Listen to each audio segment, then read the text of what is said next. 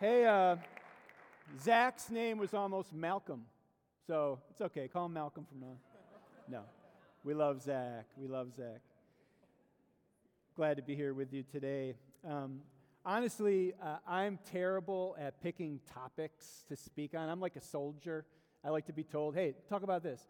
And Chap didn't do that with me. So, it feels like when you pick a topic, you kind of come up and you say, like, I picked this topic because I'm an expert in this topic. And I am not an expert in any of these fields, right? Thankfully, we have a lot of experts here on the mountain that are teaching you all day to day.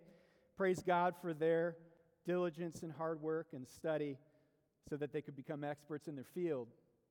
But you may have the impression that pastors and teachers and professors and church leaders got the stuff that they have to give to you through that kind of hard work and hard study and diligence. And that's certainly part of it. But if you think that was most of it, you'd be wrong. I have multiple degrees, including a seminary degree. I've sort of proven myself, like many of you are now, in the intellectual world. But I've never felt dumber in my life than in the last few years. I've never felt dumber in my life than being a dad, a husband, and a pastor. And I'm sure many of you have looked at your family at one point or another, and you looked at your parents and you thought, these people have no idea what they're doing. I'm just one of those, okay? I'm one of those, and I've been asked to come and talk with you. We read the books, we go to the seminars, we do the personality inventories. You get all ready for something, and then you stand in the middle of it, and you're like, I'm a 10-year-old, And what I'm really curious about is why that is. Why that happens to us. Why do we feel that way? And so what I want to share with you today are some thoughts about that dynamic in our lives. Just a few things that I've noticed about Christian growth and how our theology takes shape in our lives over time. And so we're going to look at this passage from Mark chapter 8, beginning in verse 22 through 25. It's one of my favorites because it's so weird, so strange. They came to Bethsaida, and some people brought a blind man and begged Jesus to touch him. He took the blind man by the hand and led him outside the village. When he had spit on the man's eyes and put his hands on him, Jesus asked, "Do you see anything?" He looked up and said, "I see people. They look like trees walking around." Once more, Jesus put his hands on the man's eyes, and then his eyes were opened. His sight was restored, and he saw everything clearly. So Jesus and the disciples have taken this voyage aboard ship, crossed the Sea of Galilee to the northern end, to this port town of Bethsaida. It's a bustling village loaded with people, probably shoulder to shoulder, wild animal, dogs running around the streets, garbage all over the place. And in the middle of this town, this blind man is led to Jesus by his friends. And we know nothing about him other than he likely suffered from some kind of ocular disease. We know that because he knew what people looked like and he knew what trees looked like. And so the commentaries tell us that there are only a handful of diseases that could have impacted someone like that at that time, and this was probably a debilitating and deforming disease. His eyes would have been encrusted and swollen, and he would have been suffering greatly. And what Jesus does, and which I think is one of the most special details in a gospel story, and if you would just read it and miss it, he leads this man out of the village. And there are a lot of questions why he didn't just do it right there on the spot, but he leads this man out of the village. And if you have ever had a visually impaired friend, and have had to lead that friend through a space that was unfamiliar to him or her, whether it's through a city or on a path that's uneven that they're not familiar with, you know that that kind of thing takes a special bond between people. You don't just say, hey, follow my voice. You also don't just take their arm and drag them along. They might put their hands on your shoulders. You might be holding their hands behind you. You're saying, hey, look out, there's a curb over here. Hey, look out, there's some kids playing. They're not watching where they're throwing the ball. Like, that's the kind of process that this is. And often when we think about Jesus' healings, we tend to sort of resolve that they're like myths or fairy tales. And this situation is very real. It's a very common kind of situation. There's nothing glorious about the interaction. This would have taken gentleness, patience, and empathy on Jesus' part to lead this man through the streets as the disciples are probably clamoring and stumbling behind him to keep up. Now, this man's face was probably deformed. It was probably crusty and disgusting because of the disease that had taken over his eyes. And Jesus' hands are the hands of a carpenter who's been riding aboard a ship for a few days, maybe fishing, right? Rough, well-used, dirty hands. You know, Jesus didn't have a little satchel full of Purell and lotions and creams, you know, to prepare for this healing. He spits in the man's face. All right? He spits in his face, and then he takes those rough carpenter hands and he puts them right on his eyes. And what I want you to see in this interaction is that this is a very human and intimate interaction. We might call it a very sensual kind of interaction. When's the last time somebody put their hands on your face? All right, when's the last time someone touched one of your wounds? There's something really interesting going on here. And what I want to suggest to you, that the first thing you recognize here is that Christian growth, Christian healing, Christian maturity can be really gross. It can be really gross. It's important to note when Jesus calls us to faith, he doesn't call us out of our skin. He doesn't call us to not inhabit our bodies and to do something different. Our spiritual growth happens, the development of our theology and our doctrine, all that happens connected necessarily to these bodies. And these bodies, right, are weird, right? Our growth is connected to our hearts and our brains and our hands and our feet and every part of us. And listen, it's a messy situation. And it's happening in places inhabited by people where all those same things are going on in them. Our bodies fail, our bodies stink, our bodies get gross. But I think what the church needs to learn sooner rather than later, particularly in the West, is to embrace it. And here's the thing that I think we need to do to embrace that. Just learn to be a human. Learn to be a human being. Now, my brothers in the room who have discovered the cologne game, raise your hand. Come on, don't be bashful. Chap, I smelled you today, bro. You smell good. I couldn't bring my cologne. I don't think it would come through the airline. I'm almost 50, man, and somebody finally introduced, my good buddy was like, let me do you a favor. He bought me some cologne. I put that stuff on before I go to bed. And my wife is like, what are you putting that on for? And I'm like, I just like it. You know, I like the cologne. I like smelling good. If you're from like a majority culture, or maybe more specifically a majority Western culture, we like smelling good. All right, we like being clean, crispy. But if you've ever done cross-cultural work, Maybe you've done cross-cultural work in the developing world. Maybe you have done cross-cultural work where you've been exposed to different views of personal hygiene.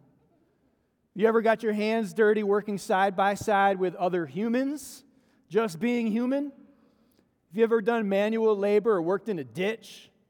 Ask Daniel and Zach about digging ditches. This might be the best apologetic for the mosh pit, y'all. Okay? That thing smells bad. Right? You want to be, you don't care how it smells.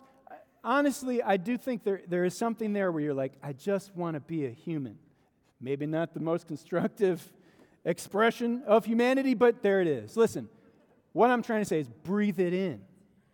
I smell that human, right? That's you. God created everything about us that makes those smells. And He didn't mess that up. We really like clean, neat, tidy.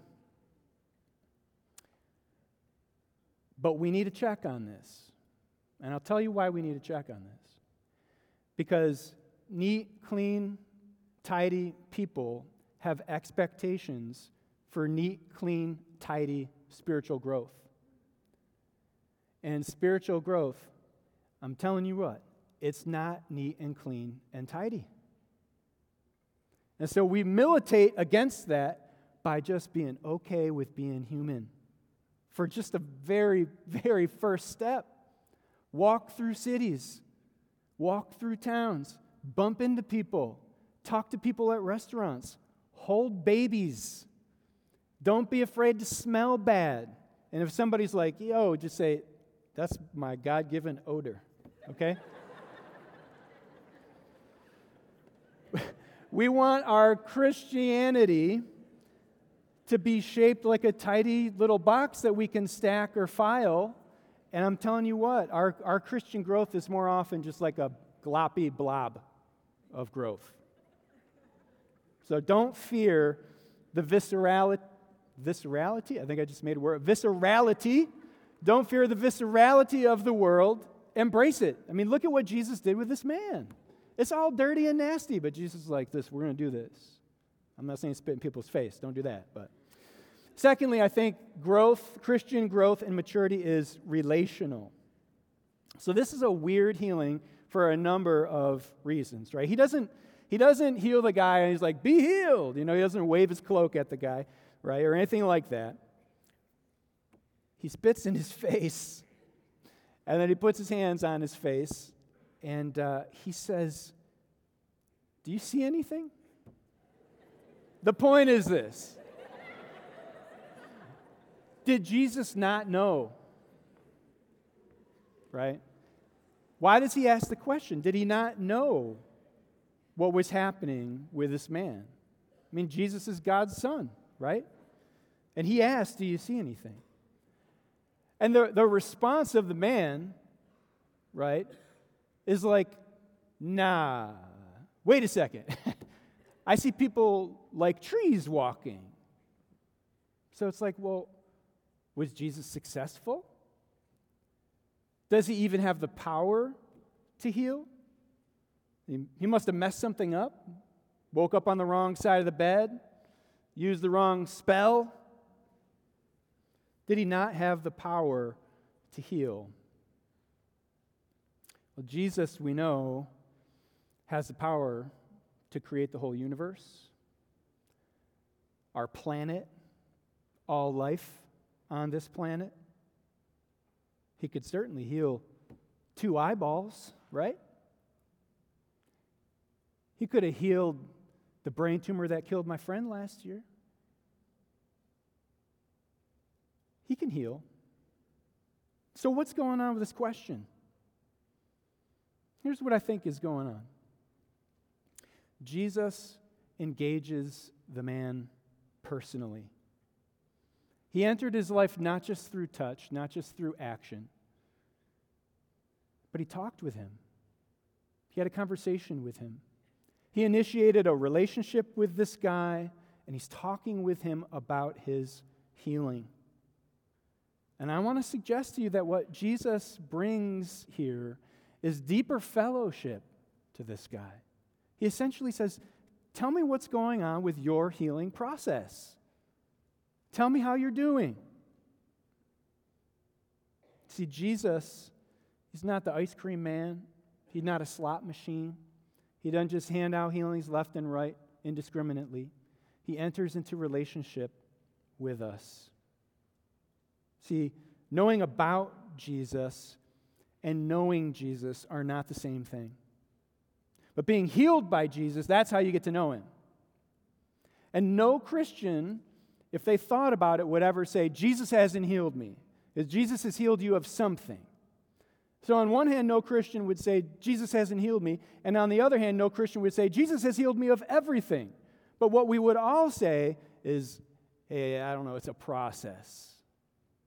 It's a process. And if you can't think of anything that Jesus has healed you of, if you repented of your sin and received Christ, you've been healed of your lack of repentance. And that's a big step for a person. Every Christian is in the midst of a healing process as we work out our relationship with Jesus. God works in us through a relationship with him and with others. And if you want to grow as a Christian, investment in all kinds of relationships is vital. You know that those vital relationships affect the whole shape of your Christian maturity or immaturity or growth in theology and doctrine. Okay? So Christian maturity is gross and it requires relationships. Well, you put those two things together, it's not very attractive, right? I'm not here to sell this to you. I'm just telling you what I see, okay? And third, to make things worse, growth is gradual. So I want to just reflect quickly on the fact that this healing did appear to take multiple takes, right? No way around that. What I want to suggest to you is that after having lived as a Christian now for about 30 years, most of my healing of my sin patterns, healing of my doubts, healing of my own immaturities in life, most of those healings have taken many, many different circumstances and relationships, some of them miserable failures. I just finally feel like I have a glimpse of some of these things clearly in my life. I think that's really important for you all to hear at this point in your lives. You're at a point in your life of rapid growth and change.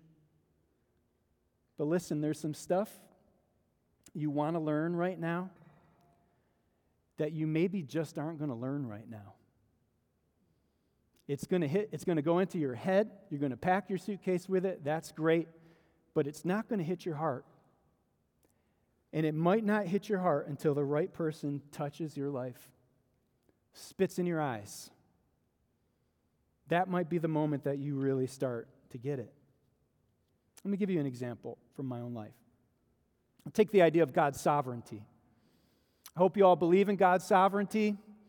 I didn't grow up knowing about God's sovereignty, and as a young Christian was never exposed to any teachings on God's sovereignty. So when I discovered God's sovereignty as a young man, married, I fell in love with it.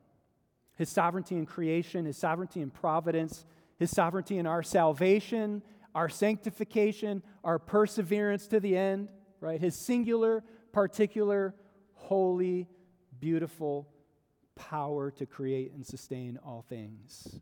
I love that stuff. And do it for His glory and for our good. I love that Romans 8 stuff, man. It's in here. It takes my breath away. I love it. And if you would have asked me 20 years ago, how do you feel about God's sovereignty? Do you get it? I would have said, yes, I get it. Look at me, right? I understand God's sovereignty. But then there's that stickiness of life, the gloppiness of life, terrible bosses and jobs, right? Diseases, people we love dying. There's those relationships with people, offenses, frustrations, disappointments. Am I a good dad? Am I a good husband? Am I a good father? Am I a good friend? And you start asking yourself, do I really get this? It's still in there. The doctrine is still in there, it has a particular shape, but all this stuff is pushing on it all the time, wherever you go. And you start to wonder. So I had a unique experience connected to this idea of God's sovereignty in my life and the shape it's taken in my life. I was sitting in my house on a Saturday night, finishing up my sermon, which is normal, sacred moment in the Holdridge home, PowerPoint preparation. And we get a phone call. My wife gets a phone call. Somebody was shot on the next street over. Not highly uncommon, unfortunately, for us in our context. And I just kept working on my sermon. I overheard the call, and Alicia says to me, because this is Alicia, "Aren't you going to go over there?" And I said, really got to work on this PowerPoint slide, to my shame. And to her credit, she said, you got to go over there. Right? So I'm putting on my shoes to go out, and as I'm getting my shoes on, another call comes in, and she says, it was a member of our church community. So I hustle, I run around the corner, and I get there, and there he is, dead, on the front porch. His mom had just got there, and as we're trying to console her and holding her, she just starts screaming and praying things like this. "Jesus, I know you're in charge, but what am I supposed to do? Jesus, I know you're going to take care of all this because you brought us this far. Lord, nobody understands your ways. They're higher than ours. But what are we going to do now?"